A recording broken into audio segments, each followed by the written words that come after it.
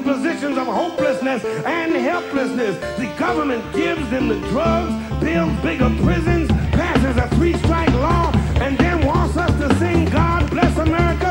No, no, no. Not God Bless America. God damn America. That's in the Bible for killing innocent people. God damn America for treating us citizens as less than human. God damn America as long as she tries to act like she is God and she is supreme.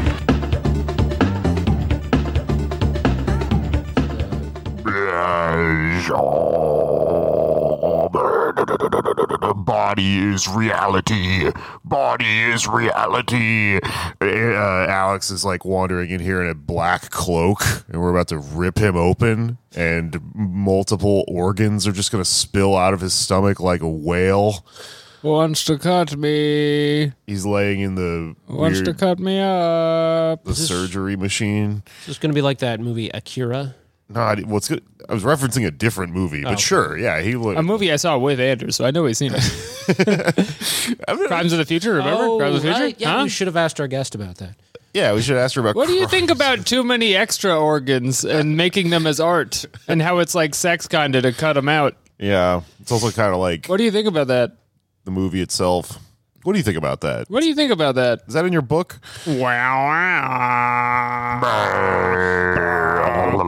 See, if it was Akira, you'd do the like, do, do, da, da, da, da, da. That's their whole soundtrack. They got like guys chanting that. Akira kind of fits into what I'm doing here. I'm trying to do a body horror motif for the episode, and that is definitely with the guy's arm turning into a bunch of organs and shit. That's what I'm remembering. Yeah. Yeah. I think that happens. Also, there's a guy named Canada in it. That's weird. It's not Canada. Is it? What is it? Takana? Canada. Yeah, it's Canada. It's not Canada. His name is Canada. I guess in that you're like Jack Flores. His name is Canada. Yeah, it just depends on how you pronounce. You know how many people call me that? Every cab driver ever. Listen, Uber- Jack. What bar are we going to? It'd be funny. We're going tonight. Body is reality, Jack. They put him in a nuclear reactor. They put a boy in the reactor. They had to seal him away because his brain got too big, opened up the mind explosion. Jack, You get sucked into a television set. it's a 3-hour movie. It's not clear what the plot is, Jack. They whip you. It looks like maybe a snuff film. You go crazy watching it. You chase the manufacturer down to a small town in Pennsylvania. It's sucked through the whole thing yourself. They call it Videodrome, Jack. I'm trying to think which movie would be the best way to sabotage the Biden administration by showing him a movie and having him respond to it. I Right. think Akira, Crimes of the Future, or Videodrome. I guess Crimes of the Future would be the most upsetting one for him. That would be the one you'd have to sit Joe Biden down and be like, make sure you try your best to pay attention because it's not like an action movie. Right. Because they do this with, Take in the themes. they do this with politicians. They have them like, oh yeah, everybody's seeing this movie. You should get, like Bob Dole had to go see Independence Day. And his summary was pre-written. But if they had Joe Biden, if someone tricked him into thinking, yeah, everybody's, I mean, a lot of people are watching Crimes of the Future, but if it was like even more of a sensation and they want the president's thoughts on Crimes of the Future, and then you just have a clip of Joe Biden talking about Crimes of the Future, and it would immediately... Where do I get this chair?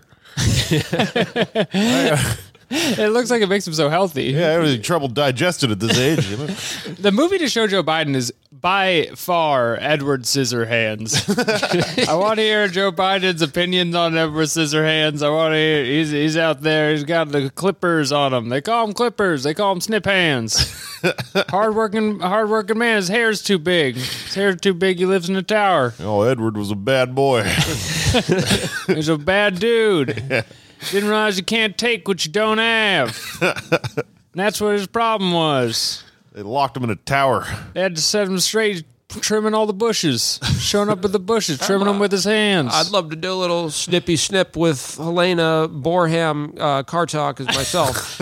Elena Barham Kartok. She's a beautiful gal. She's a duck on the river. Yeah.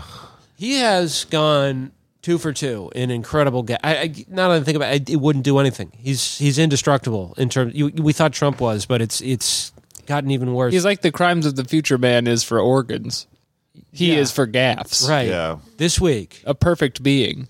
He has. Have you guys seen these? There's one where he was talking with the teachers. Do you see this? Yeah, this? Well, what you're describing isn't a gaffe. It's like a senile old man literally not knowing where he is.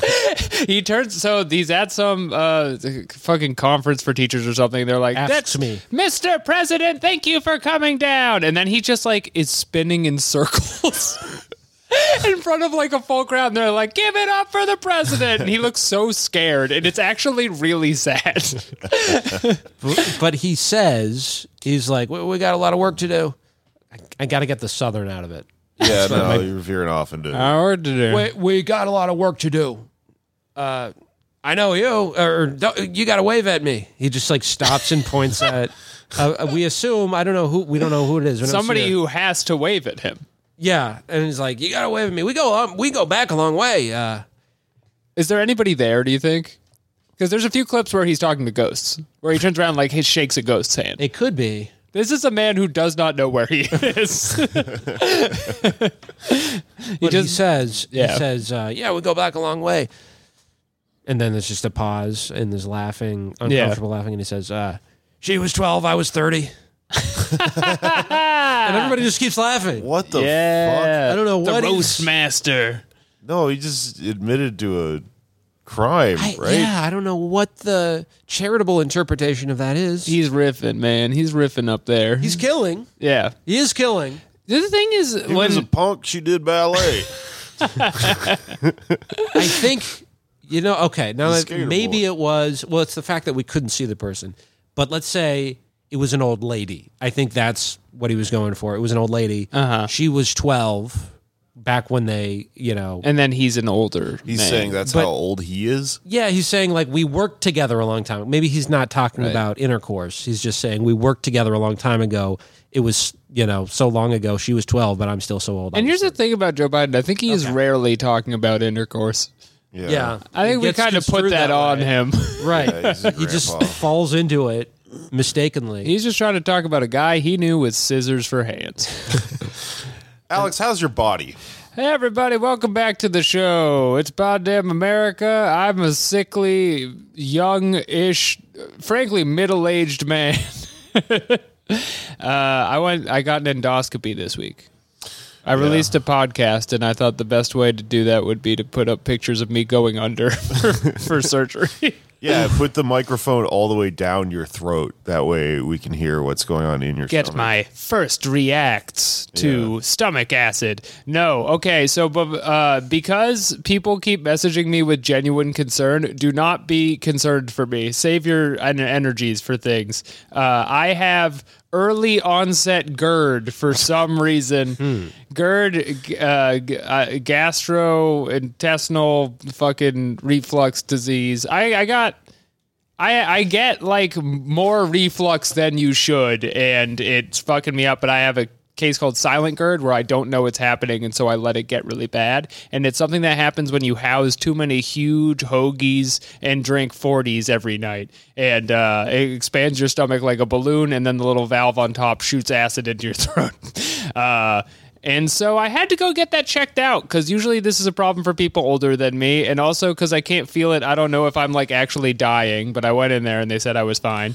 So you have silent acid reflux. You can't feel it, but it's just eating away at the inside of your head. You know how you'll eat a food? You'll eat like fried chitlins. What's it? Oh, I what's the know. Jake Flores food of choice? Oh, I eat all sorts of shit like that. My mom's a Southern lady. Yeah, I you. eat chicken livers and shit. Yeah, burrito fried chicken finger liver. I made menudo last week. What's menudo? It's made from tripe, dude. Oh, bro. Yeah, it's for like hangovers. I had this Mexican thing. This is something I did while I was having these symptoms, which is why this happens to me. I got this thing at a Mexican restaurant called like, I forget what it was called. It's the word for the pot, and they bring you a big like cauldron of meat Wow.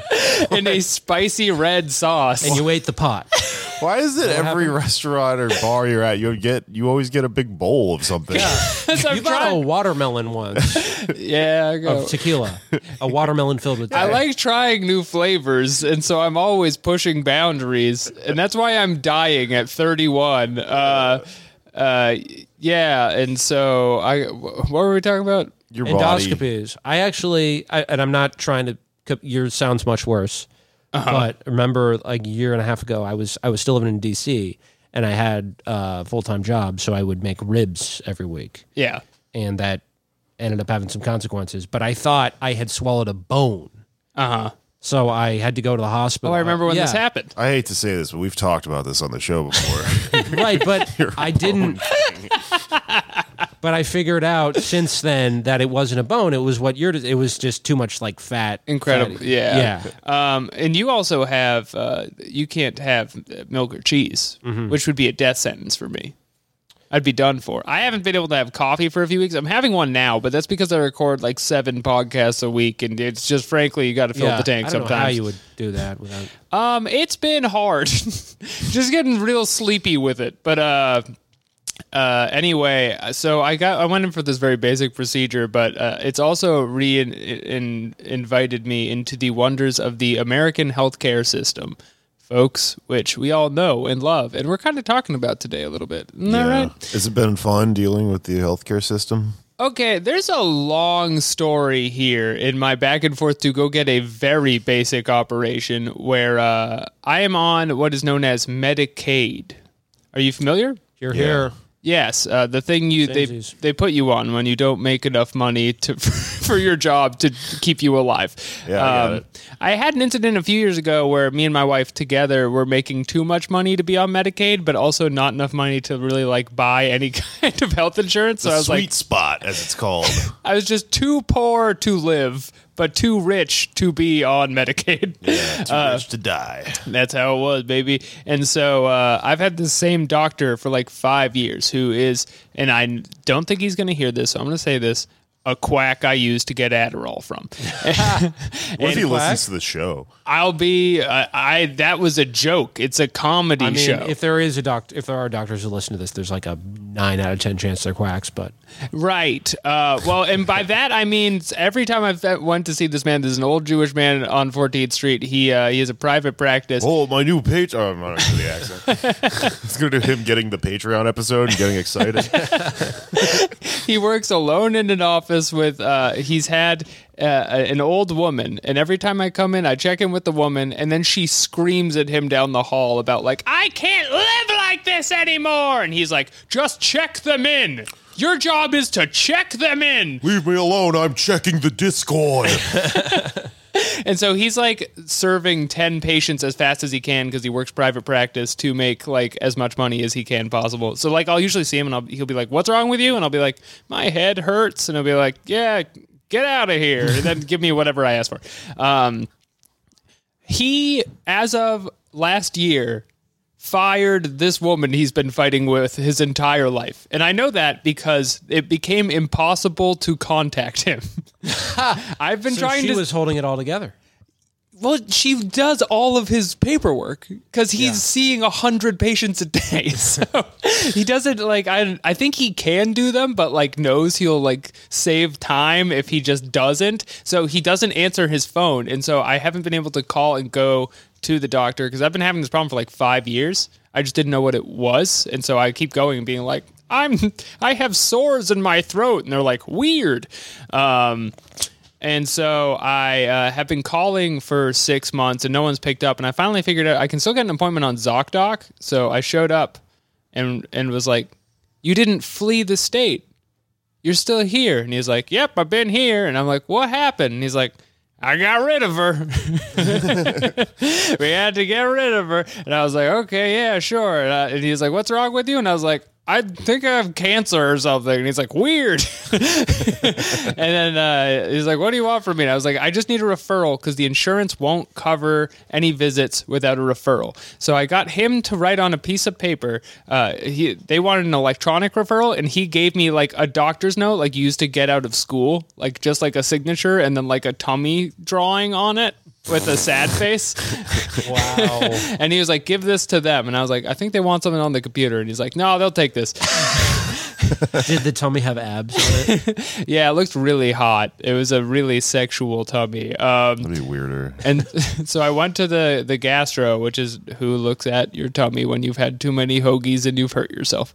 And I went in and I was like, I've hurt myself. And they were like, oh, wow. Well, where's your referral? And I was like, it's right here. And they're like, we don't take that. And I was like, great. And so I paid out of pocket to see that doctor, and they were like, you can probably get insurance to pay you back later. And I was like, well, I know you're covered, so I'll get them to pay me back. And then whatever this doctor says, since he's covered by the insurance, will surely cover whatever procedure he wants to do. And then I saw him, and he was like, yeah, get a procedure. And then they were like, you got to get your primary care doctor to sign off on the procedure. This is what the healthcare system is like in the United States. Yeah, I'm lost. What the fuck are you talking about? It's like having a petition. This is so much. There's like 3 clerical boundaries between me getting like a camera jammed down my mouth. Just put it in me. It's like I have no gag reflex. I've been practicing at home. It's just really basic stuff, and they can't get it done. And so I've spent all week on the phone with like 3 offices where I got the doctor who does not answer the phone to call me by emailing and then finding his cell phone, and then he emailed me back that he sent a reference, and it turns out the insurance doesn't accept his reference at all because he's listed as a specialist and not a primary care doctor. So he's like not even supposed to be there, and he's like, yeah, they don't pay me. I've been seeing you for free for years. And I was like, what? And so like that opened up a whole other bag of worms. What the fuck? Why? I guess he just felt bad for me or something. I was just like, that's very kind of him to see the Medicaid people when he's not getting paid. But Isn't this the guy that you just called a quack, though? yeah. You think he's crazy? He's like... He's actually a hero. He's an everyday hero, and we don't deserve him. And Hero with meat and cheese. he's been giving me the Adderall I need because I can't have coffee now. And then, I eventually did so many phone calls, they let me get knocked unconscious and looked in my body. And that's been my week. Well, what organs did they pull out of you? I mean, what did they... They took a bunch of biopsies, so they took chunks of like my throat and my esophagus and my tum-tum. Are you like, is anything happening to you? Well, here's the thing when you go to the doctors, and this is again part of like the relationship between insurance and then like a bunch of private actors who don't communicate with each other, is they give all of this data to me. So they took blood work from me and then just gave me the data, and there's like some black numbers on there and then some red numbers. And I'm like, I don't know what this means. Yeah, what is that? I know, like, if you owe money, you're in the red, and if you have... Red is like bad, money right? for your blood? I've received no You new owe blood information cells? on this since they gave me the paperwork. I just know I have some red numbers and some black numbers, and that can't be good. That's scary, man. And then I went and I got the surgery, and they gave me the pictures of what my insides look like, and I'm like, what am I looking for? That's cool. Are they cool looking? Here's my verdict, and that is the stomach looks like a brain. Yeah. It's got wrinkles in it like a brain does. the brain of the guts. Yeah, because they sent me like, all right, your throat looks like a tube. I'm like, that looks like a tube. That check, throat tube. And then they got to the stomach, and I was like, well, this looks like a crinkly bag. And so I had to look up, like, is that what they look like, or am I like dying? Yeah.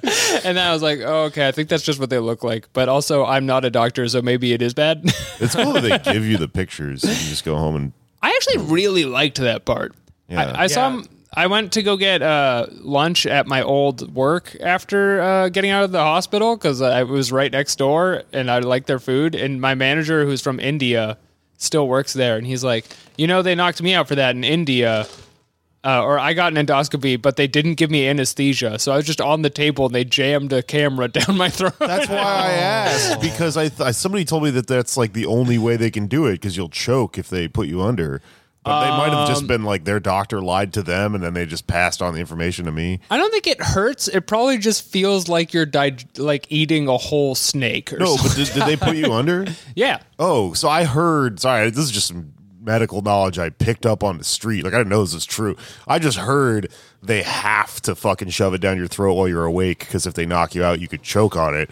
So somebody I know got one, and then they were just like, yeah. So basically, I just laid there like a fish on my side and was like, wow, like the whole time. That is not true, and I do not know why they did that. I watched a video of it on YouTube, and it gave me nightmares. I was like, oh, I'm gonna have to do this someday, and they just spit roast you, and you're just like, no, it's so easy. Was he being used in a Cronenberg movie against his knowledge?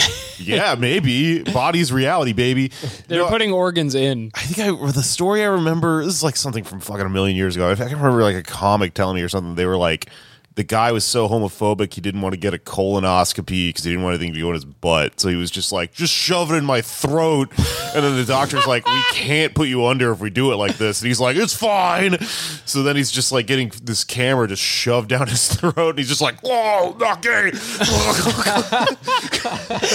You know how long the intestines are? They're like 30 feet long. Camera's taking like a road trip through your body. Right.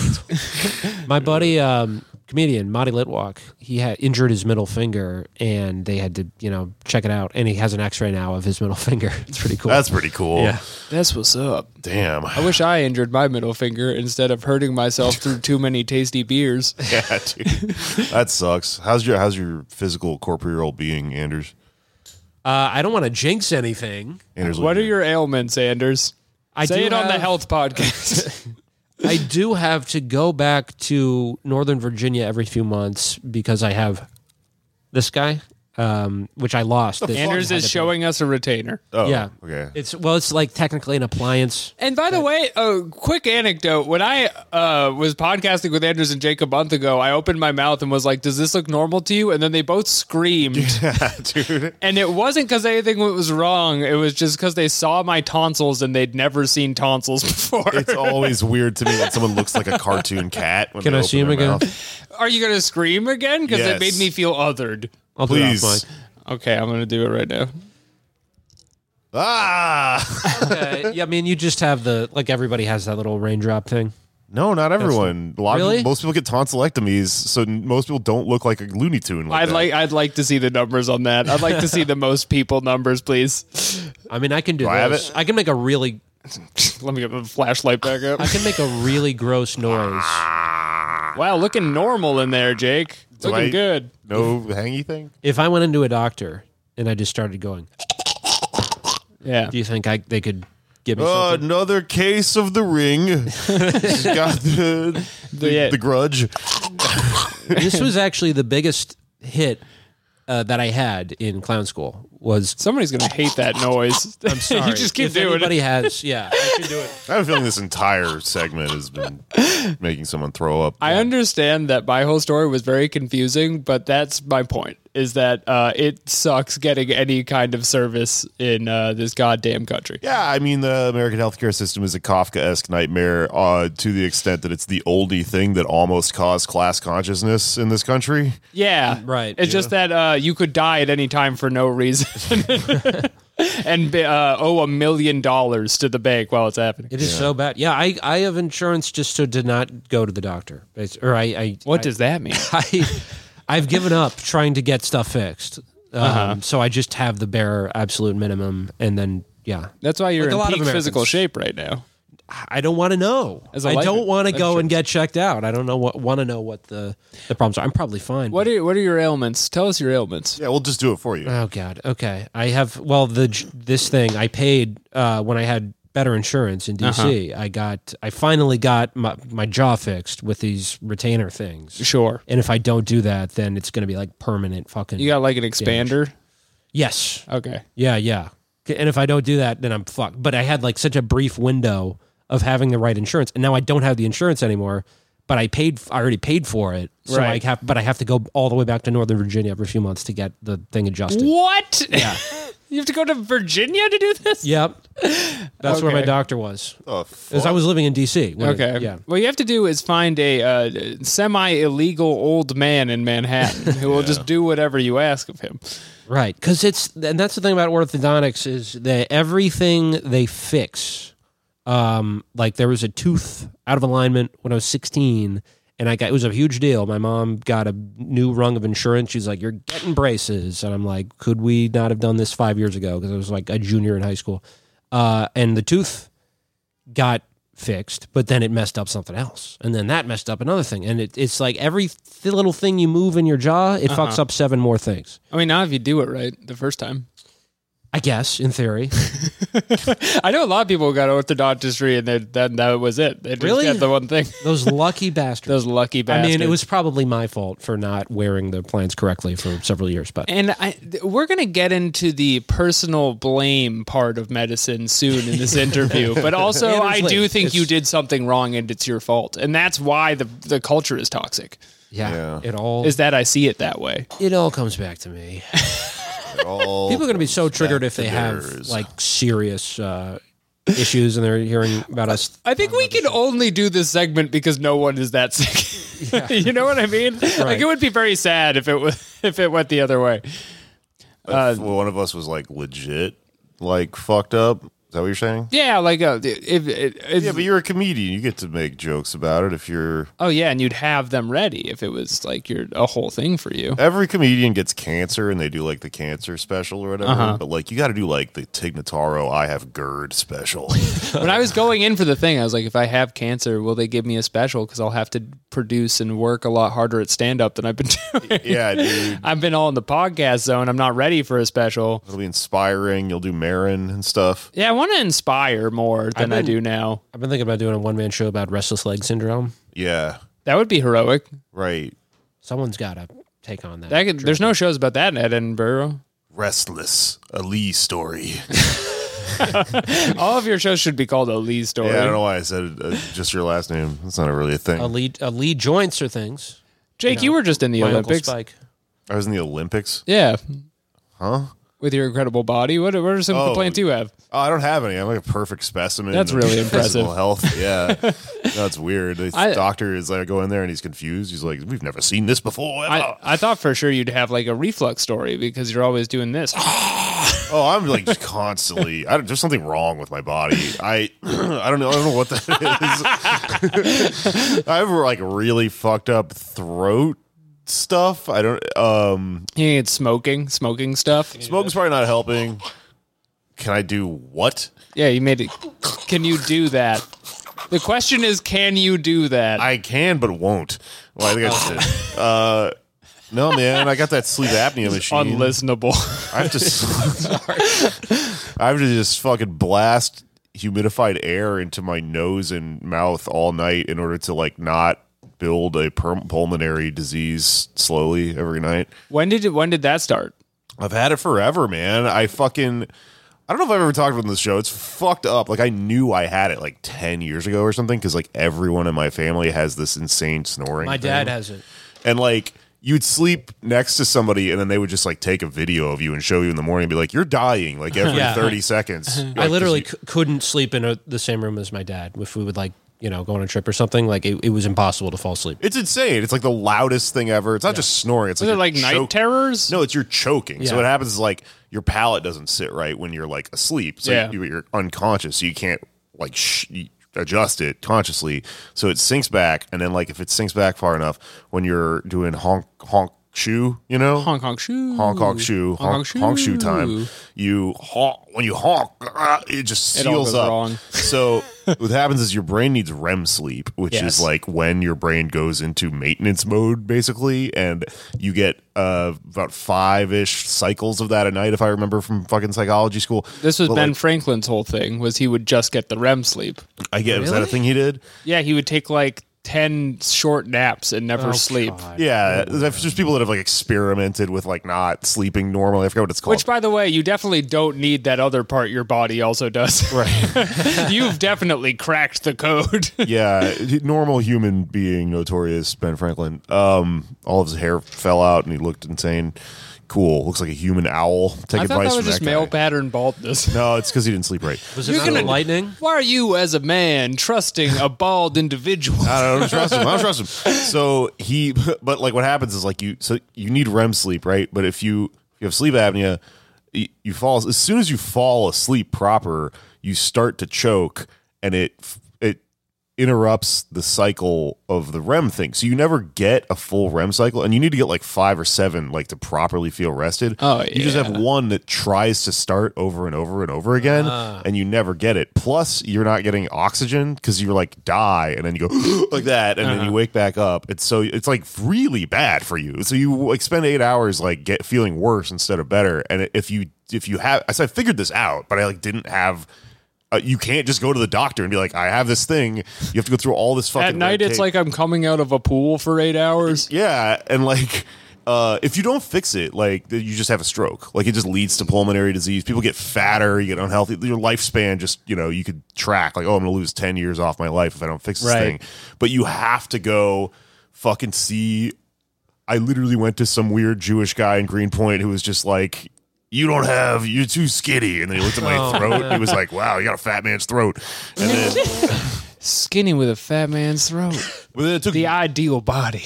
it took years of like getting my insurance consistent enough to stay like the same insurance while it went through like I had to go sleep in a laboratory.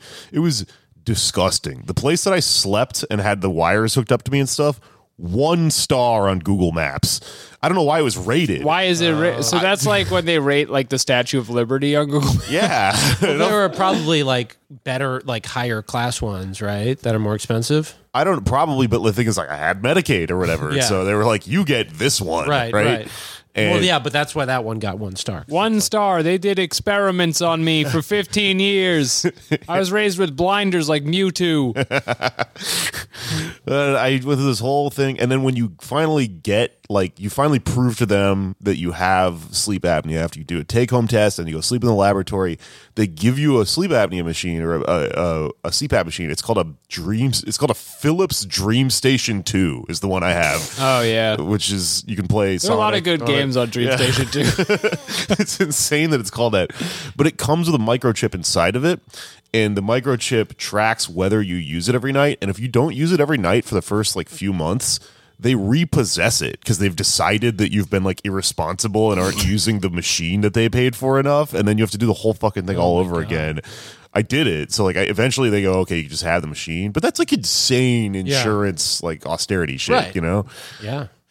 And then I do that every night. It's to hedge bets against the people getting a Dream Station 2 just to beat the system. Well, otherwise, so they can flip it. You saw what happened on Black Friday. Everyone was beating down the doors to Circuit City to get their games, Philips Dream Station 2. People getting shot in the checkout line for their Dream Station 2s. Yeah.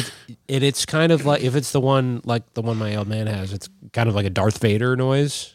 Yeah, Does I it do mean, that? it looks like in Dragon Ball Z when they're in like the water tank between fighting. You get that thing over your face, and it's just Yeah. all night. Goku's nice. Goku had many dreams in the Dream Station 2. Well, he had sleep apnea, But does yours need distilled water? Yeah. Yeah, that's my dad. He has, and like he always has to go out and find distilled water, and every grocery store is like, "What the fuck are you?" The Dream Station only works in a frictionless environment, Vanders. I kind of think that might be bullshit. Like I'm like Really? looking into it right now. I think it might be like a liability thing. Like if you don't use distilled water, like if you use distilled water, if you use other than distilled water, it might violate your ability to like say that the machine fucked up or something. I'm not sure because I use Poland Springs, which is like question mark. Well, I don't think you should use the water in the sink here. I'm definitely not using the sink Don't use water. the glue water. It has to be your dream machine. It has to be New York City tap water. No. Eric Adams approved. Does you become a pizza overnight? Yeah. Oh man! But then that did fix it for you. You know why the dreams are better in New York? It's because of the water. Because of the water. That's how they made all the rap songs. Yeah, man, I feel better every night that I use it. I mean, sometimes I come home and I'm just exhausted and I forget to, and then I wake up and I feel like shit. I'm like, oh, right, I have to do this every night of my life or else I'll feel bad forever and then have a stroke and die 10 years early. I do think you're one of the best people I know at not getting sleep. Yeah, I sleep pretty erratically. You're like a Buddhist monk that way. They kept you awake for 3 days to prepare you for your life of wantlessness. I'm kind of like Ben Franklin, people say. Yeah. You're like the new Ben Franklin with hair. With more hair than he ever had. Yeah, new and improved. He never had a beard. Yeah. They would never put Ben Franklin on an Eve 6 album. Oh, that's right. The Just album to came watch. out yesterday. Go Yeah. get it, everyone. Get vinyl of me. Until I saw it, I really could not wrap my mind around Jake being on an album cover, and it has changed the world since then. Well, like a big one too, you know. I mean, there's like dumb, like our friend's band made a, Yeah. but like No, but this is like an international record it'd release. be in like every Hot Topic. Just a picture of me. I'm interested to see how it ties into the themes. I haven't listened yet. The pretty themes good. of like having a cool T-shirt. I listened to I it can't sleep at night. last night when I was bartending. When everyone left the bar, I just played it alone. It was really good though. Yeah, Mr. Darkside been pumping that tune. Yeah, they found a real like power poppy place. that they Shout live. It's cool. out. Eve 6, shout out. Shout out. Hello, Max, if you're listening. The album's good. Good album. Album cover's even better though. People are saying. Oh, yeah, we had another thing that we were going to talk about. Maybe we can save that after. I know I'm just like Should we get into behind the curtain here. Let's do the interview now. Let's get into the interview. If you have not picked up yet on what we're talking about today, it's health. You're too dumb to understand the following conversation that's about to happen. We're going to interview Alex's illegal doctor. Let's play that now. No, I'm just kidding. Co-author of the new book, Health Communism, out on Verso Books. She wrote along with Artie Virkant. We were going to interview Beatrice Adler Bolton about this new book. All right, here we go. Interview time.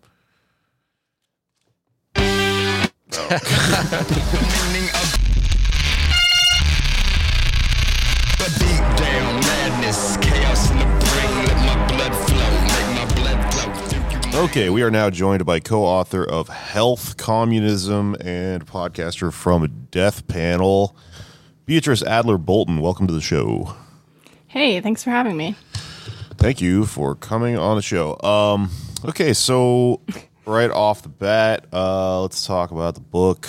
I read a little bit of it, get a chance to finish it, but I think I get the gist of what's going on here. Can you help us with some basic concepts as we dive into this concept? Health communism. First off, what is health, I guess? That seems to be where you start with the book. Can I ask a follow-up question that we've somewhat covered on this show, which is there any overlap with health goth? Yeah, Oh, that's definitely. important. Definitely lots of overlap with health goth. Interesting. Deleuze was kind of a health sure. goth. But I think not the kind of health goth of like thinking of someone like in Nike, like head to toe in an annoying Lower East Side bar, more like goth in a hospital, health goth. Kind Yeah, of thing. like you're dying. The yeah. gothest kind. Like Mia Goth. Yeah. There you go.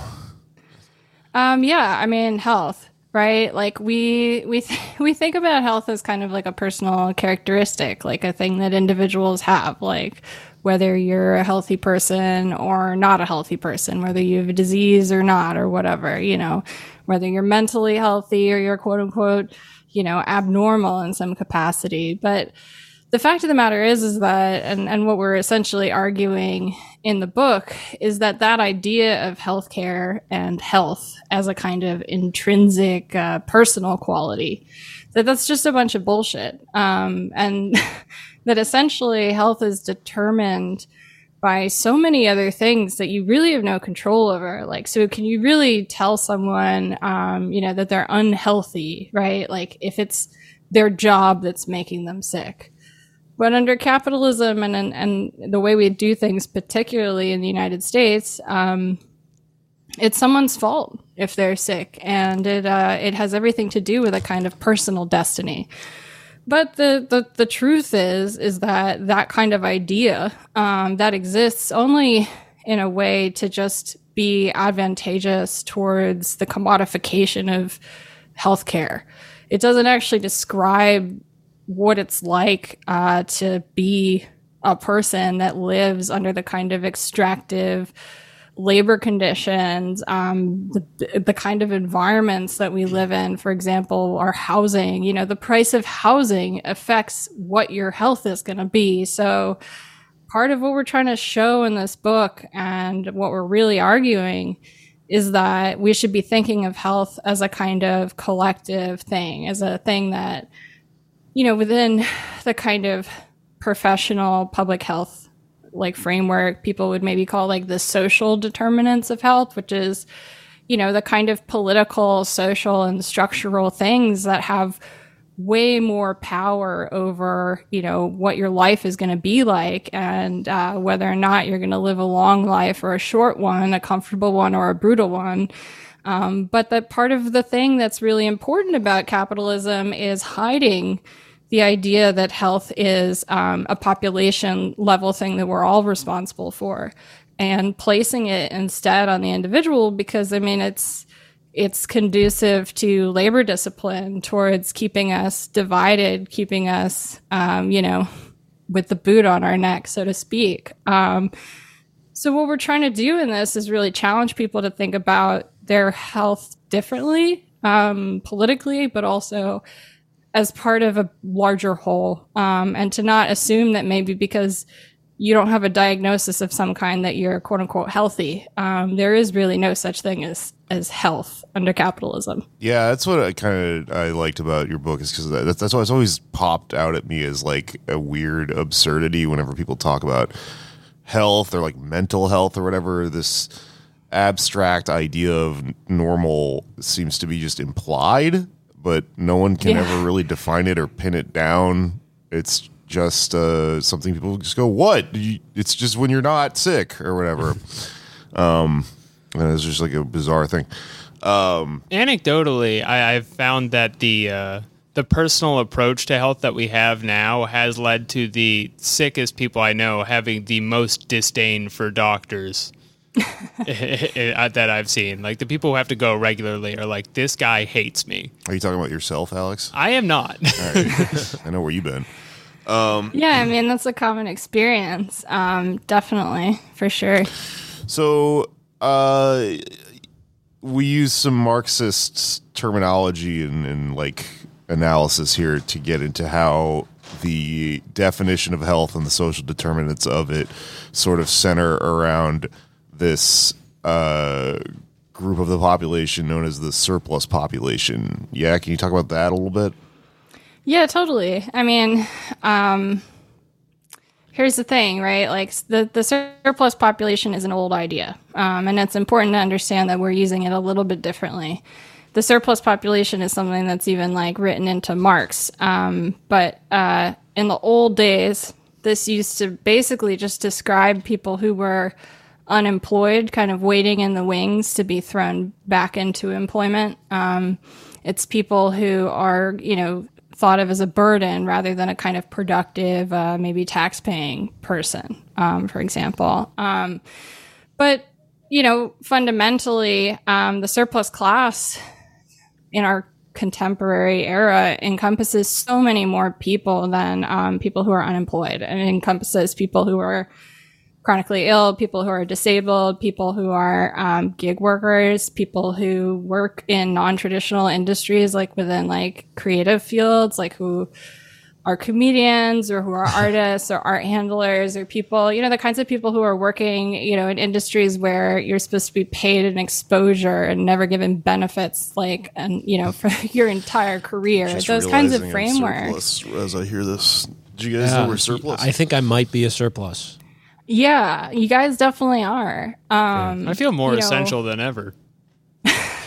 Part of it is that, you know, the surplus is really important to capitalism. It's kind of thought of as this group of people who are disposable, right? Who are maybe not like worth the kind of investment that would be needed to support the surplus, like a robust, like welfare state. Like, imagine if we gave everybody full health coverage, that would really change the amount of leverage that non-surplus workers would have, right? Like, if we think about so much of our union organizing, like fights for healthcare, they happen at this really small level because they often happen within the individual workplace.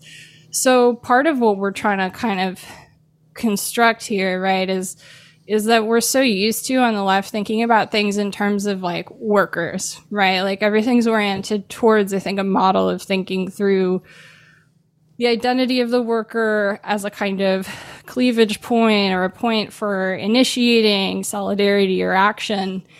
And that leaves a lot of people out who are not, considered traditional workers, maybe people who work in the home or who work under the table or who work in the service industry, right? These are like very different kinds of modes of being that don't have the same kind of leverage. But the precarity of people like us in the surplus class, like that's really necessary because it's important leverage to have the precarity there basically as a threat. If under capitalism, the idea that everyone could be a billionaire is the carrot, the surplus class is the stick.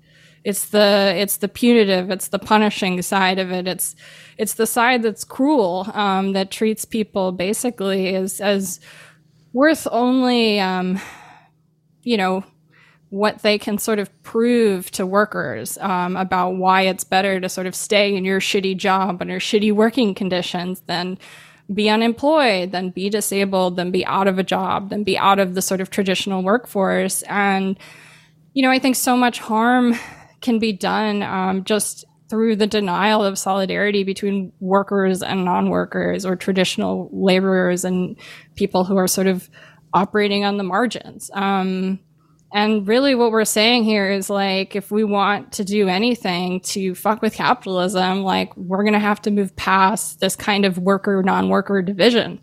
And the surplus class, is an idea that's like hoping to try and encompass everyone, because even if you're non-surplus now, the fact of the matter is that your labor conditions are shaped by the fact that you could become surplus at any moment. So Oh no. the threat, in and of itself, like that is a huge, if not the most important component of labor discipline. Yeah, I thought this was an interesting fleshing out of the surplus population idea because, if you want to be really orthodox Marxist about it or whatever, the idea here is that there's a bunch of people who are going to be unemployed, and having that as a constant counterweight, the employer, the capitalist, can always negotiate down wages, because if you have a bunch of people who really, really want to work for you, no one is going to be able to demand a higher wage. And then you've got this weird liminal outer bubble thing at all times that keeps everything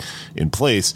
And that has to do strictly, when you read Marx, with the dynamics of labor and just people needing money to stay alive or whatever. But when you put it in terms of health, it's the same thing to some extent. It's just maybe less focused on the dollars and cents of it. But also another thing about needing to work is that you first and foremost do it so that you can fuel your body and stay alive. And I always think about this when you talk to libertarians or whatever, who will say, what, you're free, you can do whatever you want. What do you mean? If you work for someone, you're choosing to work for them, and you go, I live in a body and it demands food all the time.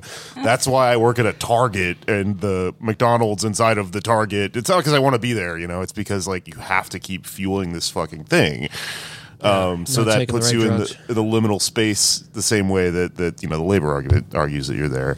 Well, if there's something in the book that I found really interesting that you write about how the surplus population or class actually does produce a lot of capital through this analysis by Marta Russell, I believe her name was. She's late, but can you talk about that? Explain how they extract money out of the surplus through, finding cures for things and nonprofits and et cetera. Absolutely.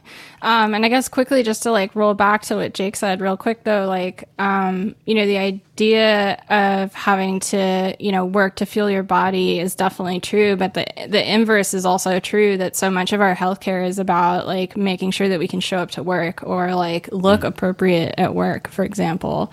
So, it's a kind of circuitous, two-sided thing. A very shitty snake eating its own tail. The health side of it and the labor, they're always connected. And, I think this is really, that's what underlies the money model of disability, which is Marta Russell's idea. She was someone who was writing and working at a time where Marxist critiques were not welcome in the disability community. They're still pretty unwelcome, I'd say. her biggest thing that she's probably most well known for is this idea of the money model, but it's also, you know, a critique of the Americans with Disabilities Act from the left. And this was something that she started arguing right after that law passed. So, you know, it was pretty unwelcome. These kinds of ideas are things that you won't necessarily find in a lot of other things about disability. But the idea is basically that, you know, even people who are deemed unproductive, like a non-worker, that person's body creates jobs and creates a whole economy around it, right? Like if you think about, like, for example, like I'm disabled, I'm chronically ill, I've got like a ton of shit wrong with me, right? Like if I even wanted to start listing it, it would be exhausting and pointless. But every single thing that I have to do to maintain my health, right? Like that's someone's job to provide that service. And beyond that, you know, for people who are not like me, who like get to live in the community, people who live in nursing homes, and it's not just old people, it's young people like us too, disabled people who still like live their entire lives in warehoused like institutional facilities or psych hospitals and stuff like that. You know, when you're looking at that kind of economy of scale, what happens is the person becomes more valuable, not as the patient or as the body even, but just the body in the bed, taking up space. Because what happens, for example, in nursing homes, is that, say you've got a nursing home that's got like 1,500 beds. For each bed that is full, the federal government's going to pay, you know, a certain amount of money, whether that's through Medicare, whether that's coming through Medicaid, whatever. You know, there's money that is sort of state money that's attached to that process. And then it's up to the company or the private equity firm running the nursing home to try and make a profit from that. And it's similar to the ways that you think or hear about, like, for example, how much money prisons are given per day per prisoner, and then how they try and like make a profit by reducing like the amount that they're spending on food down to like 10 cents per prisoner per day, and anything that they can squeeze out becomes a kind of a surplus profit in the way that we think of our labor generating surplus profit, but it's generated around the body that's being serviced or maintained or housed in some capacity.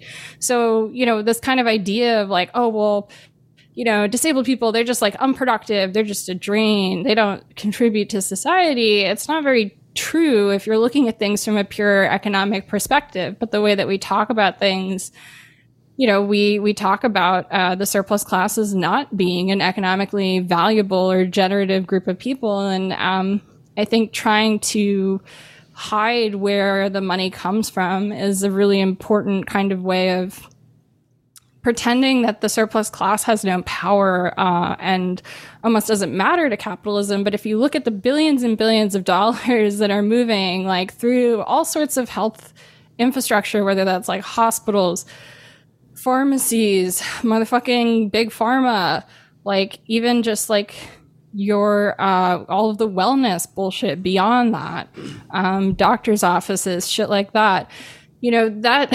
entire relationship that each person has to all of the things that they rely upon for care, like that has this way of generating, you know, quote unquote value for the economy. But the way that we frame things, right, is that if you need this kind of care, if you need this kind of support, that you're a drain, that you are somehow, you know, creating problems economically and not, you know, just participating in like regular ass life, like acknowledging that there's no such thing as like a healthy person and a sick person, that we're all, you know, just in various sort of stages of needing like different types of care, and who is considered sick and who is considered healthy has so much to do with who has access to healthcare in the first place, that, you know, we're kind of in this situation where we've just created this huge lie about, you know, essentially a whole part of the population just not mattering, when they're really actually very central to how our entire like country thinks of like its wealth even, or its knowledge beyond the sort of like individual care relationship. I mean, in the United States, we take like the sort of healthcare industries and innovations so seriously as a kind of nationalistic product, and yet we treat the people whose bodies produce that as waste. Yeah. Not sure entirely how related this is, but I just wanted to knock it out so I didn't forget. Can you describe this term extractive abandonment you use a lot in this book? Yeah. So this is sorry, I feel like I'm like just ranting at y'all, but basically, That's a you know, podcast. That's true, right? The people paid for it. This is us taking Marta Russell's idea, which is really looking at disabled people specifically and trying to knit it together with ideas that come from like the prison and police abolition movement. Specifically, I don't know if y'all are familiar with like Ruth Wilson Gilmore's work. So her idea of organized abandonment is what we're riffing on here. And so what she talks about is how, you know, states basically use things like building up the prison industrial complex as a way of like funding all sorts of capacities of the state. And we do the exact same thing through healthcare. You know, we build the state through creating capacities for our healthcare system to harm people. As we were talking about, like just literally minutes ago, you know, it's a really common experience for people who need a lot of healthcare to feel like doctors treat them like total shit, right? Like, and so part of that has to do with doctors being individual bad actors, but part of that also has to do with the system that's designed to essentially produce the conditions in which doctors will be out of attention, out of time, out of patience, you know, out of options, even by the time you're the person walking into the exam room with them. So, you know, we can look at people as bad actors, like in a vacuum, but that's never going to like take us towards a kind of like political critique that challenges capitalism. That's just like calling out people for being shitty. And like people are going to be shitty regardless of like what political economic system we're under. So we could say like that we're only going to be free once everyone in the world is like perfect and not a bad person anymore.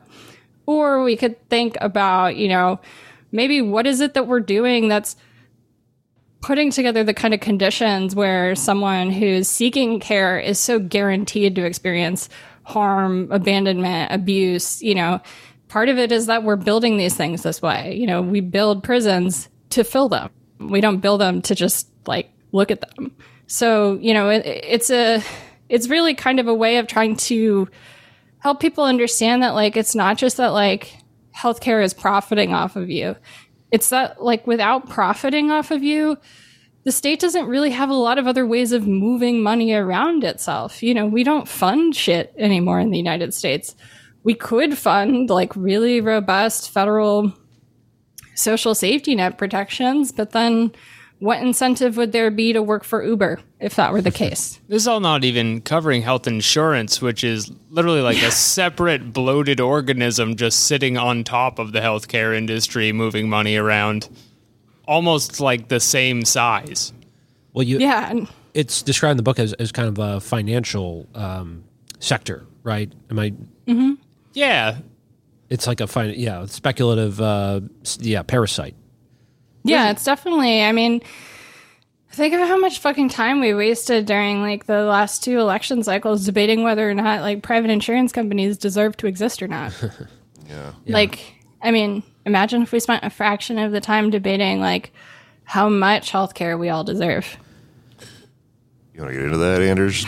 Yeah. Well, one thing this made me think about is, you know, the way we categorize disability, and I was looking up, you know, which terminal diseases at a certain point you meet a threshold where some of them become disabilities, but then some others don't. And Jake was saying, you know, you get kicked out of your insurance if you have someone in your family member with certain diseases, and it's this kind of like arbitrary system. And it occurred to me recently that like I don't think of myself as disabled, but when I was diagnosed as a little kid with a bunch of different developmental and learning disabilities, but I don't think of myself that way because I can work. Like I'm in the surplus population now. If I needed to, which I kind of do, I could join the labor force. You could join the army. I could. Well, I don't know if they would let me in. They probably wouldn't let you in. They'd probably like tell you to fucking get the hell out of there. Yeah. Because of their no clowns rule. No, you'd be a super soldier. I believe in you. I think you'd be really great at it. Anyway, what were you saying? I mean, just like the way how much, I mean, we kind of went over this a little bit, but like how much does that, the ability to reproduce capital have to do with the designation disabled or non-disabled? Yeah, I mean, it's so fucked up, right? Like, there are so many different ways of thinking about disability, and the way that we normally, I think, like the average person thinks about disability, that doesn't relate at all to how, like, you become legally certified as disabled or as someone who can qualify for Social Security disability insurance or SSDI, which is when you're like declared disabled by the federal government. They say, you know, you're never going to recover and, you know, we're going to put you on disability. You get Social Security, you get access to Medicare. There are also programs for certain people who can't qualify for SSDI called, for example, like supplemental security income. And that's at a state level. And the reasons why these like other programs exist is because to qualify for SSDI, you have to have worked a minimum amount of time to build up work credits before you can even apply to be disabled. So like if you don't pay into the system, let's say you are disabled as a child and when you're 18, like it's clear, like there's not a job that you can find that's going to accommodate your disabilities and figure shit out, and you decide to apply for SSDI. Well, if you haven't like paid into the system by paying employment taxes, you don't qualify to apply for SSDI. That those rights of being declared disabled at a federal level, like that's not something that you're entitled to. It's really, in a way, a safety net program that's designed only to support people who have already proven themselves as workers. And part of that's because this is a really conservative law. I mean, when we think about disability, people tend to think that it's like always liberal or whatever. I mean, I don't know. What do you guys think of like disability activists? Like what political side of the spectrum do you think like most disability activists in the United States over history have been on? Oh, I would put them all on liberal. Is that not the case? No, not at all. Not at all. Really? Yeah. I mean, the ADA was... I mean, Helen Keller seems like the prime example. Helen Keller's like an exception for sure. You know, they're definitely like prominent, like liberal or even sometimes like leftist, like well-known disability figures. But actually the majority of the disability rights movement in the United States for a very long time was dominated by libertarian ideology. Really? So, yeah. Yeah. Isn't libertarians' whole thing, though, kind of like if you're disabled, we throw you into a trash compactor? Isn't that like the general thing they're working with?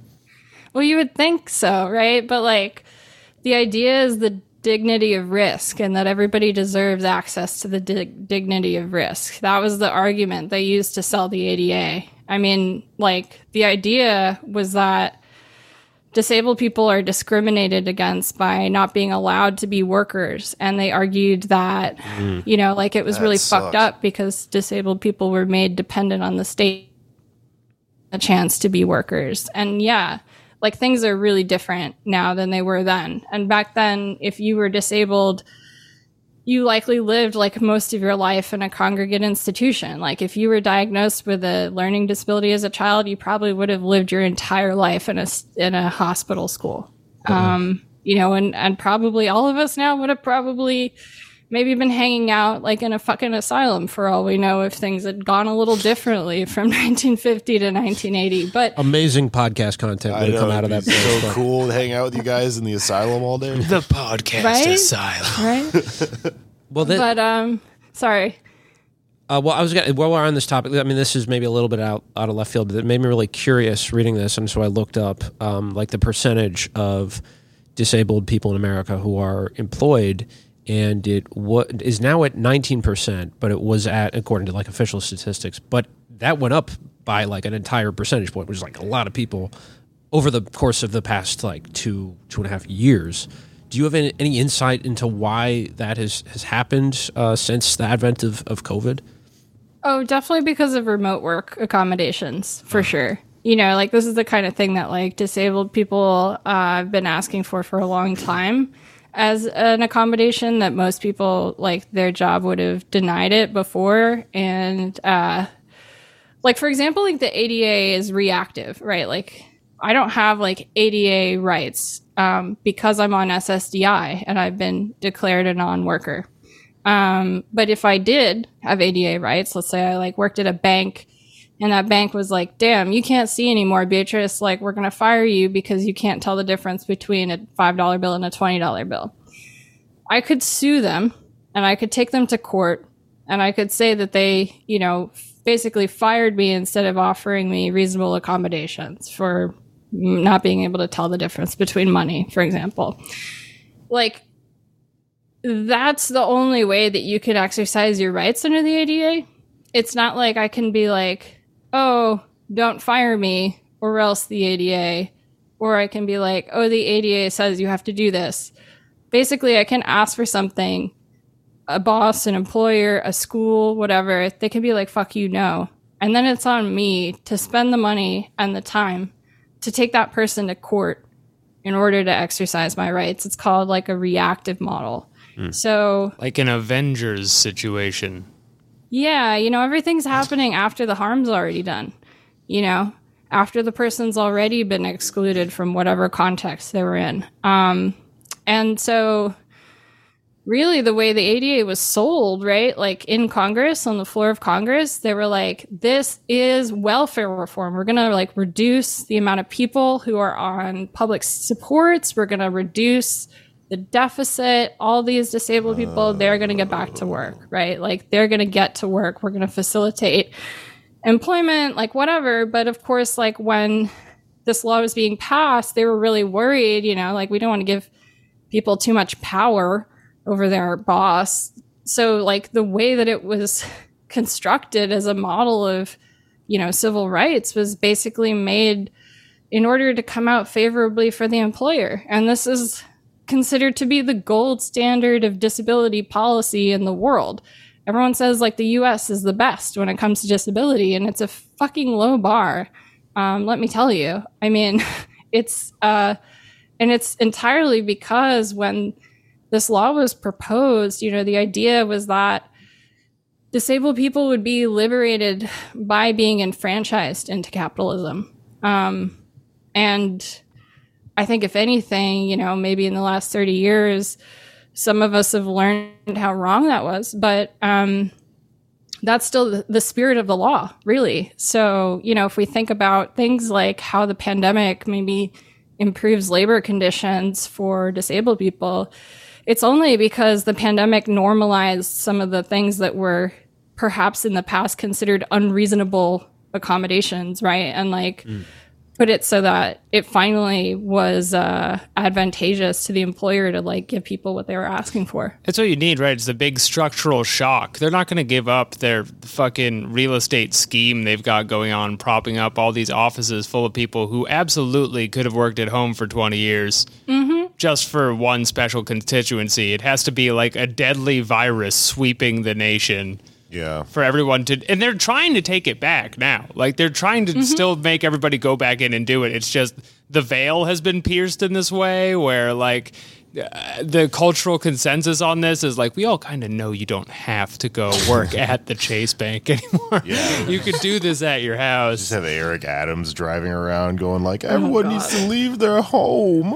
He wants to open the asylums again. If we're not careful, Eric Adams is going to have us all podcasting from upstate New York soon. Oh boy. The compromise is like, we'll send armed thugs to go make you do it. We know it doesn't make sense, so here's a good reason for you.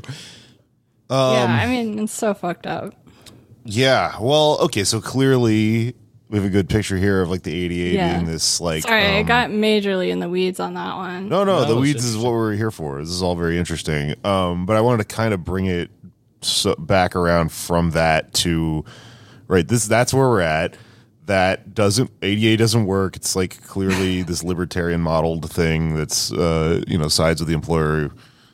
This is all happening because of the mode of production that we currently live in and how horrible it is and everything. But what's the goal? What is health communism? Like, what's the where are we proposing a plan here in this book, or are we just laying out philosophically, how we got here?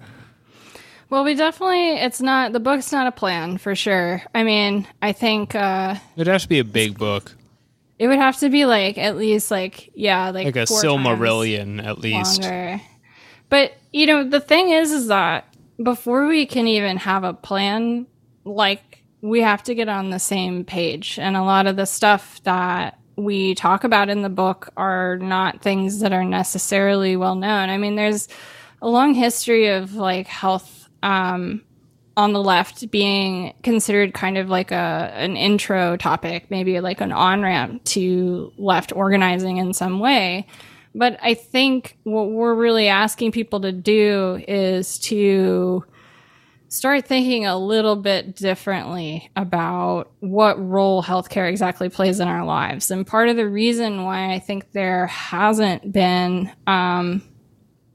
any kind of moment, let's say in the last 200 years, where in the U.S. we've had a really robust critique of exactly how capital instrumentalizes health. It's because so often this is captured sort of within the realm of medical authority and expertise, right? So it's the kind of thing that, we tell people you can know, your experience as a patient or whatever, and that is your experience, but that's not knowledge, right? Medical knowledge is something that comes from a university and that is sort of sanctioned within that way. But, the truth is that I think patients know better than anyone else just exactly what the values and priorities that are orienting our healthcare system are. And so much of them are towards sorting workers from non-workers, taking people who, are maybe not as productive, trying to make them into more productive workers. And this is something that we all have to sort of consent to, but that, I think, we're in right now a system of production where one of the main forms of coercion is to be forced to submit to this, but it's not necessarily something that I think, unless you necessarily spend a lot of time trying to pull these threads, it's not something that's a huge conversation on the left. I mean, again, we had a very serious conversation about if we could afford to get rid of private insurance, amongst the alleged so-called, people who called themselves leftists in 2020. And that's the kind of conversation that Artie and I really don't think that we have time for, nor do we feel like there's really room for discussion in the left for whether or not we need to be nice to private insurance companies. And I think really this book is trying to be, I don't know, I hate using the word be a lens, but it's I want people to learn what got me to where I'm at now, and to be able to learn those same things and take it back to whatever they're doing. Cause the way that plan towards health communism happens is that health communism has to be the goal first. So if anything, this book is what health communism fucking isn't. Right. Fair. Yeah, no, I mean, that's kind of what jumped out at me when I was reading this. I thought was pretty interesting was you think about the last couple of election cycles and Medicare for all being this thing that was just the farthest imaginable thing beyond the pale for so many Americans. And it's barely a reform really on this concept. Mm-hmm. And how, but it was really radicalizing. It was a weird middle point that sort of led people into thinking, wait, if you can think about this way, maybe you can think about all these other aspects of society and go a little bit further into the pale and out into the outside of the realism that we live in and stuff like that. But the actually breaking down what health is and how it was constructed historically through capitalism and stuff like that. I don't know, that seems like an admirable goal for this book. I think it's really interesting. I really like that you talked about the idea of medical professionalism being this thing that like just works into this concept that people buy into. 'Cause I think about that a lot with psychology and psychiatry and stuff, because that's what I studied when I was in college a long time ago. And the experience I had like learning about how all of these antidepressants and stuff like that are currently like the gold standard, that are like things that everyone puts a lot of faith into, were just sort of thrown at a wall, come up with randomly and then sold. The thing that's always bothered me is the incredible amount of faith people have in just someone standing in a white lab coat and going, trust me, I'm holding a beaker. I've decided that your brain is broken and this pill fixes it. And now you are healthy. And that's that concept again of just like, wait, well, what is that? What is healthy? What is normal? I don't know. Like that seems like it's all connected together in this idea. So I guess I didn't mean to ask you like what a plan is so much as what the state of health communism is, I guess. If communism is like the abolition of private property or something, along those lines, like what does health communism look like as opposed to where we're at right now? Well, it's the abolition of health as an economy.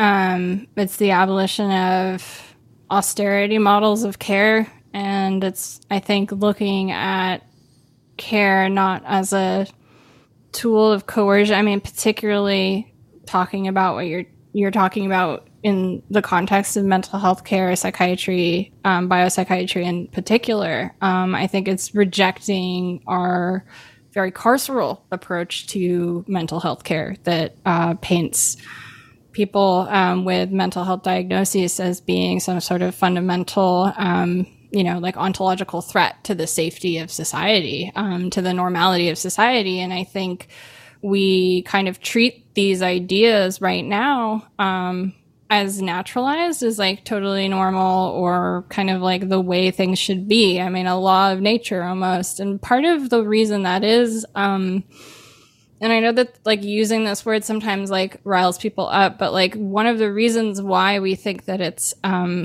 normal, right, for some sort of survival of the fittest system to exist is because of the American eugenics movement, and because of the ideas that they popularized, which were essentially that like we couldn't afford to give everyone all the care they needed, because if we did, it would threaten the survival of future society.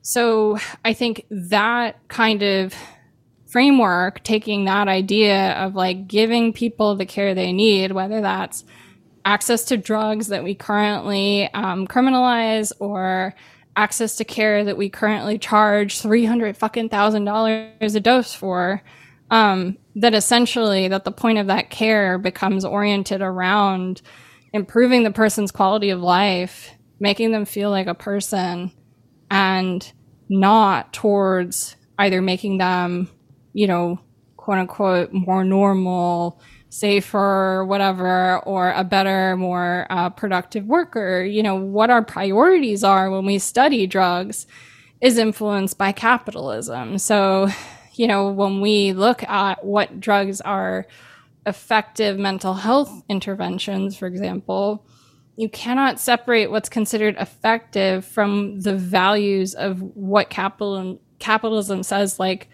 are the criteria of a good worker, right? Like someone who doesn't question authority, somebody who is willing to prioritize their boss over their family or their friends or whatever, or over their physical health, right? Like, and so these ideas that exist as kind of natural, like if anything, health communism is looking at those kinds of structures that oppress us and also, keep care locked within this profit model. And it's saying that those are not natural, but that those are functions and tools of power of the state. It's a much less, obvious kind of disciplinary tool than maybe the police, but it's still a really important way that the population is disciplined, and that also political dissent is kept in line, because the kind of thing like, fucking off to go like do mutual aid, right? Like if all of our healthcare was taken care of, we would be, I think, a lot more able to engage in projects in our free time. We wouldn't feel as beholden to the kinds of demands of our bosses. You know, so many sick people that I know, like, work in the shitty conditions that they do because their employer, like, that employer covers their plan, or their plan covers their medicine or whatever. And just the idea of switching is like so fucking stressful that they're like, whatever, I'm going to stay at this shitty job because switching is worse, right? So, like, if we think about Medicare for All, in one way, it's a tiny reform that only changes the payer. But at the end of the day, what it does is it gives everyone in the United States collective bargaining rights over their healthcare plan, right? And that's a fundamentally terrifying thing to the United States. That's a terrifying thing to people in power. They absolutely would never want to give workers that much power, let alone people who are not workers. You know, people who are not workers in the eyes of the U.S. state do not deserve shit. We are a country that's built around, you know, building up taxpayers as the kind of reified kind of archetype of like what we should all aspire to be. And health communism would be essentially saying, fuck all that. Like, we're orienting this towards other things, and that those ideas only exist because they have been built up through things like medical authority, through things like, you know, the socialization of medicine and the role that health plays in work, and being healthy plays in getting hired. I mean, just think of like how you get ready for like a job interview. You like brush your hair, you try and look better and healthier than you usually are to put on a good impression, right? Like, there's this kind of framework of, I think, health that exists as this biological fascist fantasy that, you know, really does underlie so many things, partially because it ties in so much to the values of racism and colonialism and empire. But, you know, at the end of the day, health communism is saying that those things are like decisions and not laws of nature. Totally. I think we'll probably run out of time here a little bit. Anything else we should get into right before we bounce? There's a lot, I don't want to get on my soapbox too, because I really appreciate the way you framed the madness chapter. Like, I mean, I'd love to hear your soapbox, honestly. Well, yeah, We just have so many episodes on the soapbox already. They're really great. You got to check out the eugenics episode. That's an old classic. yeah. Check out our Oh, come on. We'll do like 5 minutes or something. Okay. Well, yeah. What you're saying about like madness and the way this has been sort of, you know, this idea that everything is, I think, really redounds to is normality, and how we naturalize, you know, this the opposite of whatever thing we're trying to, you know, weed out of people or classify people as. And I feel like, and I get into some trouble with some people here, but like, you know, to make this the Anders Lee show. Well, I guess it is at this point, but I was diagnosed with autism as a little kid, but my question has always been, what is it? What is autism? And I still have yet to really hear a cogent answer other than like what it's not. And that the what it's not is always changing, because both of these things are always changing. And, you know, there's a tendency to want to like naturalize both of these things as like, it's like a transhistorical phenomenon, being autistic. There were, you know, autistic people hundreds of years ago is what a lot of people say, but it's, I think, historically contingent. And, you know, the heart of the matter, I think, is that there's no such thing as like a normal person cognitively, right? No, definitely not. And you're absolutely right that historically, that pathology is just that. It's a diagnostic category, and the meaning changes from decade to decade and DSM to DSM. And, you know, the idea that I think a lot of us have, who are people who are labeled or who have diagnoses, so often is to sort of form groups and communities around our diagnostic categories, around these different taxonomies that we're given. And, you know, I think that's where the idea of the surplus class becomes really important, because it offers a way to find that same kind of solidarity that is not using the master's tools. You know, it's not using taxonomy in order to dictate who should be in solidarity with who else, right? Like, and I think part of that is that, you know, I consider myself disabled not because the state has certified me disabled. I think it would definitely be like in spite of that, almost, because the amount of work required to get certified, right? And the kinds of things that go into who counts as being disabled and who doesn't, have nothing to do with what I politically believe to be a disabled identity under capitalism. So, you know, if we think about pathology as destiny, right, then that starts to make us wonder about, I think, what the sort of meaning of different symptoms are. And what is more important is, you know, do we have anything that can, I don't know, like make symptoms feel better? And can taxonomy be used instead of labeling and separating people as a kind of shorthand for getting people access to services? Definitely.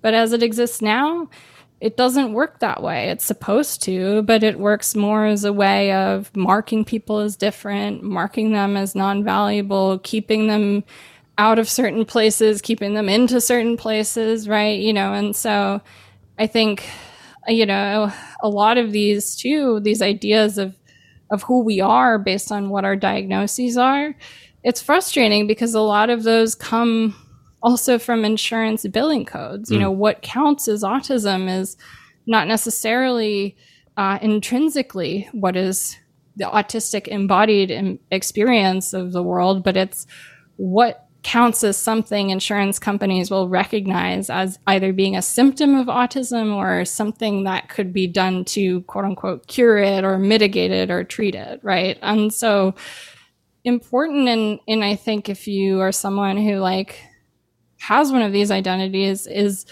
if you're thinking of like what health communism can do, it can give you a way of sort of embracing your identity as surplus without feeling like you're under the thumb of the pathology that's been imposed upon you by like insurance billing regimes and the needs of the capitalist system on its workforce. Well said. Yeah. I agree. I'm marking Anders as valuable to this podcast right now. You are, what's the opposite? You're a deficit to us, Anders. Anders I'm is both. an, I'm is really an both. essential worker, and I'm clapping for him. I'm banging my pans out the window for Anders every day at 5. Oh, yeah, I forgot about that. God, remember that. All right. Throwback. Everybody should read Health Communism. Check it out. There's a lot we didn't even get into. Really interesting stuff. Thank you, Beatrice Adler Bolton, for joining us. Let our listeners know where they can find the book and all your stuff.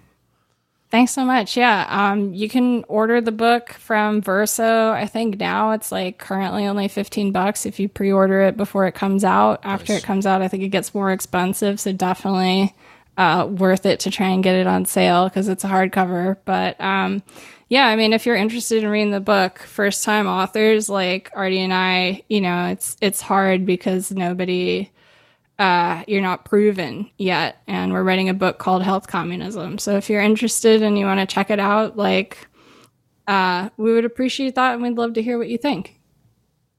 And Death Panel, right? Yep. Hell yeah. We do 2 episodes a week, and I just got to search Death Panel wherever you look for podcasts. You can find it. You don't have to listen to podcasts. Search for your local death panel. All right. Thank you, Beatrice. Thanks, guys. Yeah, thank you. Have a good one. Bye.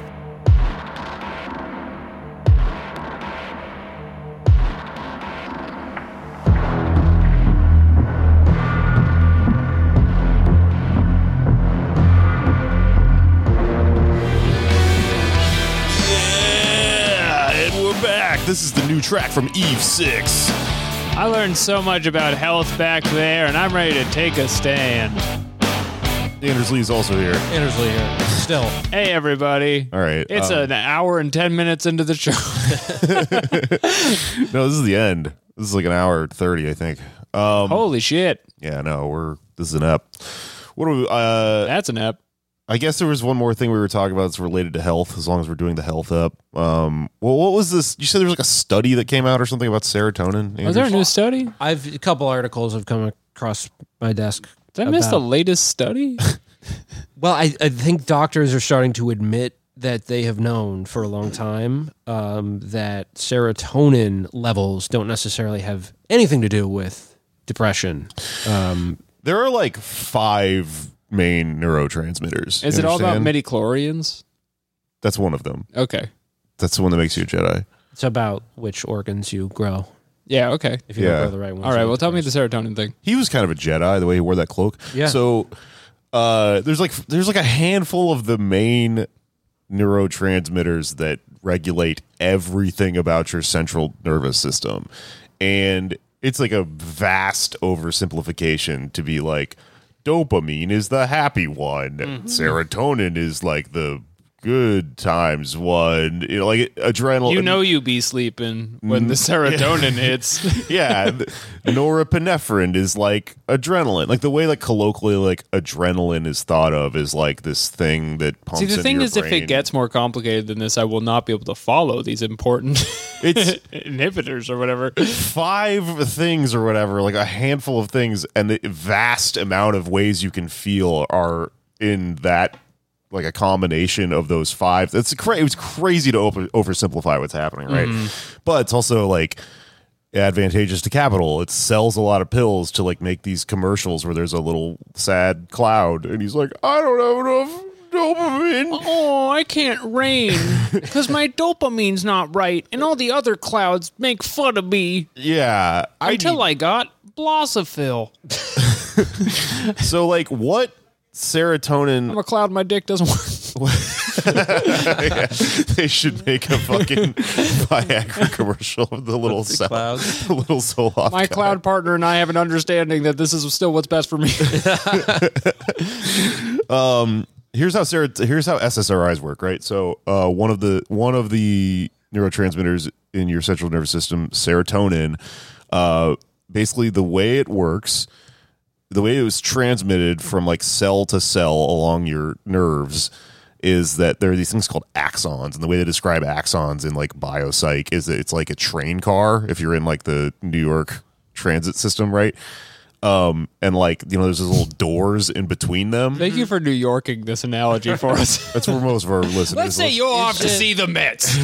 Is it a local? Is it an express? It's the G train. It's the worst. Yeah. And so there's little doors in between the trains. Like if you're Sure. in one, I'm terrified to use those, but yeah. yeah, you're outside all of a sudden. Yeah. So you are serotonin, right? You're in the G. You're in the back car of the G train. Sure, You need to get to the front car of the G train because someone took a shit in the back one, and you're like, oh my god, I thought there were going to be all these free seats in here. Why did I think that the world had blessed me with a free train car? Someone took a shit in here. This happens all the time when I'm serotonin. So you go to the next one by going in between those two. You open the door, you step out in between the two cars, and then you open the next door and go in, right? So what SSRIs do, selective serotonin reuptake inhibitors, is that some of the serotonin that steps out into the outside of the cars, that's like where your blood and shit is, doesn't get allowed back into the next car. So it inadvertently kind of floods your system with a bunch of extra serotonin. And the argument is, well, it wasn't getting that. It's supposed to get some of it, but for whatever reason, you had an imbalance and you weren't getting it. So it hacks your central nervous system into leaking serotonin out of these little microtransactions that happen between train cars. And this happens like a bazillion times a second as, your nerves work and stuff like that. And that's like wildly experimental. And they also just all came up with these drugs while like trying to make like a cure for restless leg syndrome or whatever. And then The leg keeps shaking. like Viagra or something they came up with while they were trying to create like a blood thinner for like heart disease and shit like that. Like everything is come up with on accident. All modern drugs were invented in an experiment to kill just Japanese people in 1935. Basically. So then they kind of found that when they tested this stuff on probably some mental patients that were just laying around in a facility somewhere in this horrible system, and they were throw it at them or whatever. Or they tested it on people for money or something weird like that. I've done those tests. I know it exists. that it improved like the symptoms of what is diagnosed as depression, which is all itself only a set of diagnoses, and then from there went, all right, label it, make a cartoon commercial, chop it up. This is going to make us $1 bazillion by selling this stuff. Draw me a cloud. Let's go. And and for a lot of people, it fucking works, which is, I'm fine with using drugs to regulate your mood. I do it all the time, but it's being sold not as self-regulation, as a drug in that way. It's being sold, through this idea of like health and non-health, right? And like this is, being sold. People put a lot of faith in it, and also not to mention the people who are just giving it out because they make money from it, right? To people that like it isn't working for, right? Or they just probably don't need it in the first place. Yeah, so like that is always, I studied that when I was in college. It's always been wildly apparent to me because I'm like, what do you mean? Like this study came from nowhere. No one knows what this fucking is. They're lying to you in the commercial or whatever. The Mucinex man has been lying to me. That's somebody else's war to fight. I didn't study mucus. I hope somebody else is out there doing that. He doesn't talk like that. There's like weird shit they discovered. Alex's doctor actually is a Mucinex guy. They discovered at one point that like most of the serotonin that's in the human body is in the stomach, and they were just like, what does that mean? Because you're so happy in there. Well, because it's like one of those things that does different things in different parts of the body. So in the stomach, it's the thing that helps like how you unconsciously move food throughout your system all day, like you're not thinking about that. Yep, that's serotonin doing that or whatever. That motherfucker. Which might be the problem you have, Alex. Yeah, I've got low serotonin. You're a cloud. I'm up late night. My cloud is fucked up. Eating a sandwich.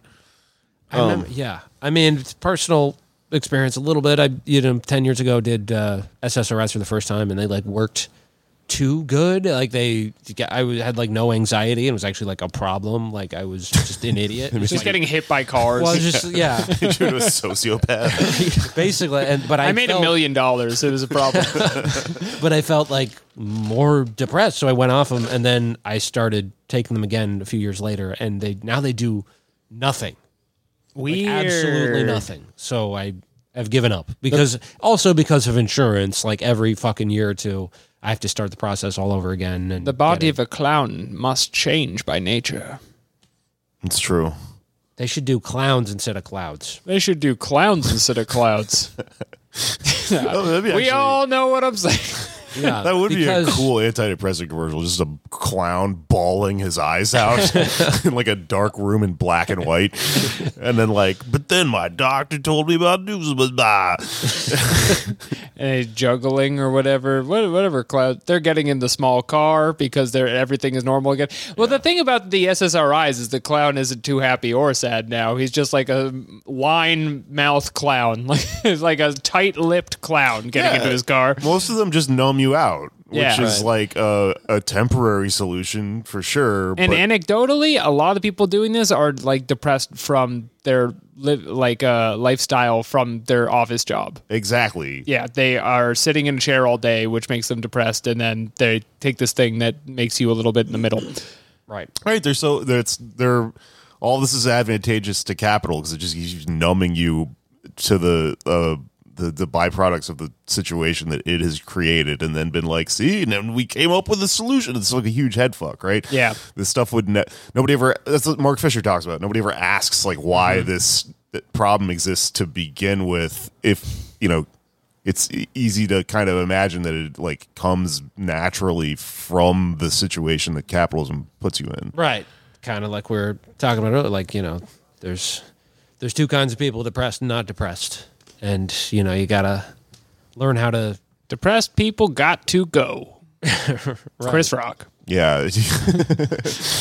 Let's move on from that. Well, that's a 4-hour podcast. Yeah, let's get the fuck out of here. There's so much to say about my ailments. I don't know. Health was a good topic. We were, abundant with ideas today. Right. Round of applause, everyone. Body is reality, man. Health is everywhere. Truly. Health is everywhere. Well, who among us is everywhere doing their shows this week? Oh, you can come see us do our performance art where we rip organs out of our guts and show them to you and tattoo them. You can. No dates listed for that. You think that movie Coming up. The guy in that movie would have to like plug those shows. Yeah. Like, come on out to Pete's Candy Store. I'm gonna be. I'm growing something. You can see me at the Brooklyn Comedy Collective growing a fourth kidney. Then my wife fucking tears that shit out of me. I've been booked at the Funny Bone. I don't think they know what they're in for, though. Yeah, I'm growing a funny bone. You're gonna laugh. You're gonna laugh tonight, everybody. Fuck. I don't think I have anything. I'm open. Actually, I think this next Wednesday at I'm gonna mispronounce this in a bad way. Fredo's Bar Fredo or something in Ridgewood. I think I'm gonna open for this band called Fixation. It's an anti-Italian slur. It's at like 9. Come at 8. Get there early. There's like a bunch of bands and shit. Yeah, it's tricky what kind of show you're going to, because like at a comedy show, it's usually expected that it like will start on time, but for a music show, it's like, yeah, we're gonna be hanging out for 3 hours, so make sure you're before I start, because then I'm only on for 10 minutes. Yeah, I don't know. It's a different vibe. Just come hang out, watch a show. Music's cool. It's cool. Music is cool.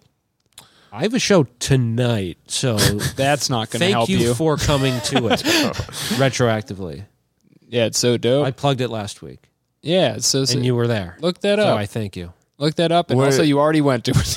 I might put this up right now. Oh, really? Okay. It's still ticking By the for some- time they get to the end of it, just think about this logic. All right.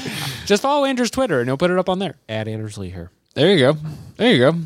I'm not doing anything too exciting. Go to my Twitter at Patak Test Kitchen, PTAK Test Kitchen. I got a new podcast where we read Quoras, mostly to figure out like what the fuck's going on Quora. If you like medical questions, you're gonna love the Quorators podcast. They email me like every day, like, who would win in a fight, the Hulk or Superman? We're Like, it's mostly always just a- reading the emails so far. Okay. There's no guests yet or anything. It's just me and Jeremy Kaplowitz reading Quoras. We're the number 41 comedy podcast in Ukraine this week. Nice. We're making a deciding factor for the heroes of Ukraine. Oh, yeah. The war is turning. Bunch of Nazis listening to your podcast, asking Quora questions. It's funny for whites like me. the final Quora. I like this half Jewish podcast a lot. Yeah, check that out. That's just started, so that's fun. And that's all I have for now. Oh, the new Eve 6 album is out. You should listen to that and buy it and stuff, and Yeah. and look at the beautiful photograph. Buy that is the vinyl. album cover. And stare into Jake's eyes while you go to sleep. There's a shirt too. It's like of me wearing another shirt. It's real weird. That's really confusing. All right, it's finished. Body is reality. Anders, do the noise. Oh God. Why did you?